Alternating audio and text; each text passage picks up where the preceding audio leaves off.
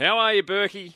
Middo, I'm good, mate. I'm well. I'm glad I actually didn't get asked to do the sleep out at the near Sydney Football Stadium with the Waratahs boys. But, what was that about? Was that for charity, Berkey, or was it just it was grounding? It was the old Brad Fittler walk around 100%. barefoot.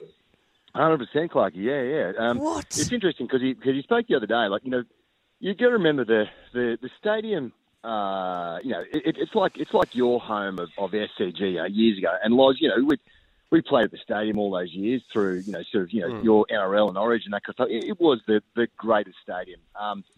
Then they took the games away from there for about 20 years. So there was a generation that never went to see test matches, for rugby test matches especially, at the stadium. So these kids who just didn't know. They knew about it, but they didn't know of it. So Matt, the coach, in his wisdom, said, "Hey, let's go and have an explore." And he literally rocked up with a tent and a sleeping bag, and they camped the night out. So it was a get to know you type situation. So, can I ask Berkey what happened in the middle of the night? Coaches these days. Yeah, where'd he go to the bathroom? There might be a couple of burnt patches on the grass down there. You never know.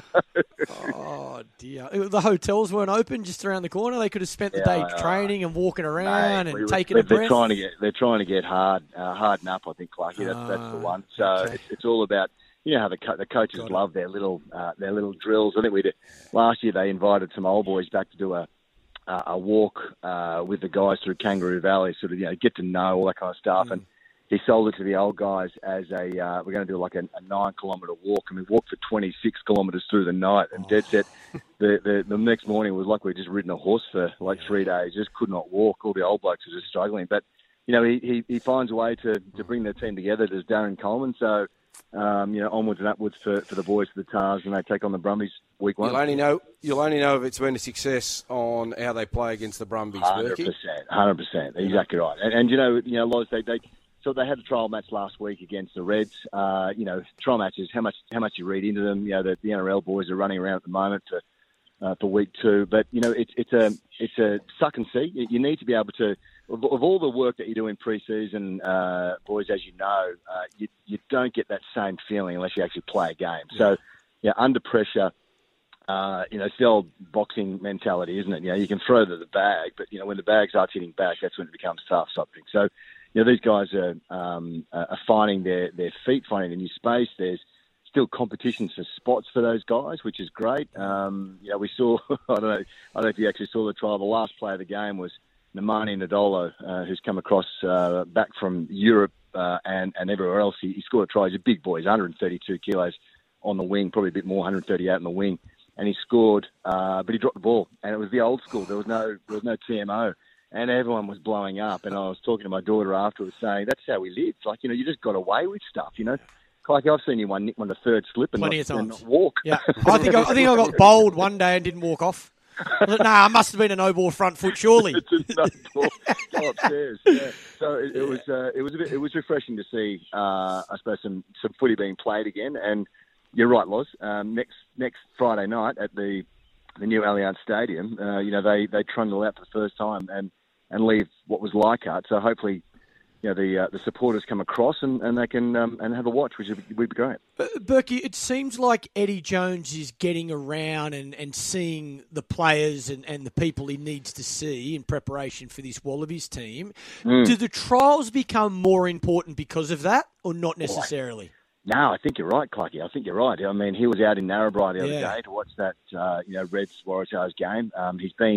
I think he's been floating around, a couple of the states. I saw that he's trying to do a smash and grab for the World Cup in terms of coaches. I think there was something posted the other day that he may have had a chat with Michael Maguire as well to come on board. So. All of a sudden, he's trying to find his crew that can take him through the World Cup. So he's going to rely on the Super Rugby clubs and what they're doing in the short term to be able to sort of put something together. But you're right, you're on.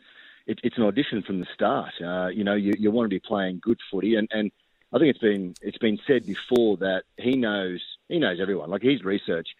Someone said when he got the job, he said, "Oh, have to start from scratch," and it was no chance, mate. He knows everyone and about everyone and everything about everyone. So his knowledge of players in the game is absolutely massive. And he's just got that, that little, sort of, he just sort of shuffles around, and he doesn't say a great deal, and he sort of, you might have a little snipe at a couple of players and a little niggle, and he just gets people on edge, So they know that there are World Cup spots up for grabs, and what was a lay down misère for perhaps a Rennie era is now an open book now. So, play well and you could get a start. Yeah. Just on that then, Berkey, is he a guy that will come in and just turn the joint? Well, I know he'll turn the joint upside down just through his presence and what he's capable of doing. And we've seen the history of Eddie when he goes to somewhere, he completely gets results straight away. But is he more inclined to move on the older guys and bring in the new, or is he more about using the established veterans to help him get to the World Cup and then sort of give them one last chance of winning a World Cup? Yeah, one last hurrah. Good question, Loz. When you're looking around in that group, you've got to be able to find some people who have some experience at that test level. There's no use going into games with sort of 15 fresh faces who can then get a bit shell-shocked. So it's getting that balance right. But there's nothing like getting a young bloke in there, sort of, the bit between the teeth, and they just go absolutely nuts. So I'm sure you'll find some bolters this year as well.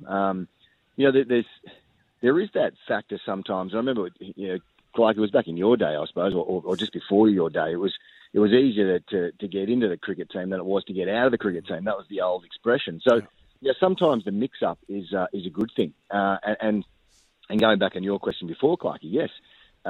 With him being around, just throws the cat amongst the pigeons, if that's the case. You have to be on your game. You have to be on your game at training. You have to be on your game, obviously, when the whistle blows. But he'll be talking to the coaches and seeing who's who and who's up for the challenge. And there's a couple of young blokes coming through. Obviously, the older guys will get a start. The interesting part about it is the captaincy. Who will be captain? Does Michael Hooper take the captaincy back? I think the captain has to be an 80-minute player.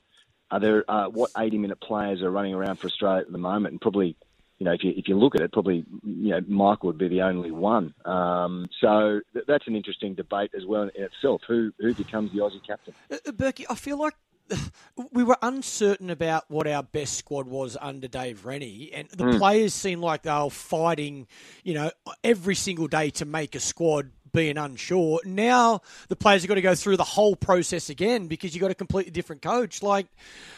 It must be a tough time for a player, right? Yeah. I mean, you're playing a sport for a living. You're playing a hobby for a living. So it comes with it. Yeah, okay. Yeah, that's right. And it's. But you know that feeling when you feel secure in a team, it generally brings out the best in you, rather than, oh my God, am I in this week? Am I out? Does this coach like me? Does that guy like me? I think what will happen is he will get that. So basically, it's up in the air at the moment. He's lining him up and just pinging him off as to who he wants. But I think once the team gets settled, I think the team will be settled. Yeah, okay. Not sort of have 33 blokes and rotating them all in and out. I think once you find your 15, and I think that's he talks about not so much the 15. He talks about the 23 these days. And they're not bench players. They're finishers. I remember him talking about that in 2019 World Cup. It's like it's not the old first 15. So you don't get selected in the first 15 and then the bench. It's a 23, and your job is to do a finishing role. So that's how he'll approach it. But I think once he gets that team, it'll be quite settled. Remember, there's only 4 test matches or 5 test matches, 4 in the rugby championship, and then a trial against France before the World Cup. So they're going to get a good indication of where they are. Obviously, New Zealand, South Africa, thumping big bodies, and then France, they lost to Ireland last week in the Six Nations, which was great to watch. So in that capacity, so we're getting a taste of where everyone is in world rugby at the moment as well, with Six Nations happening. Berkey, great to chat as always. Have a great weekend. And to you boys, take care.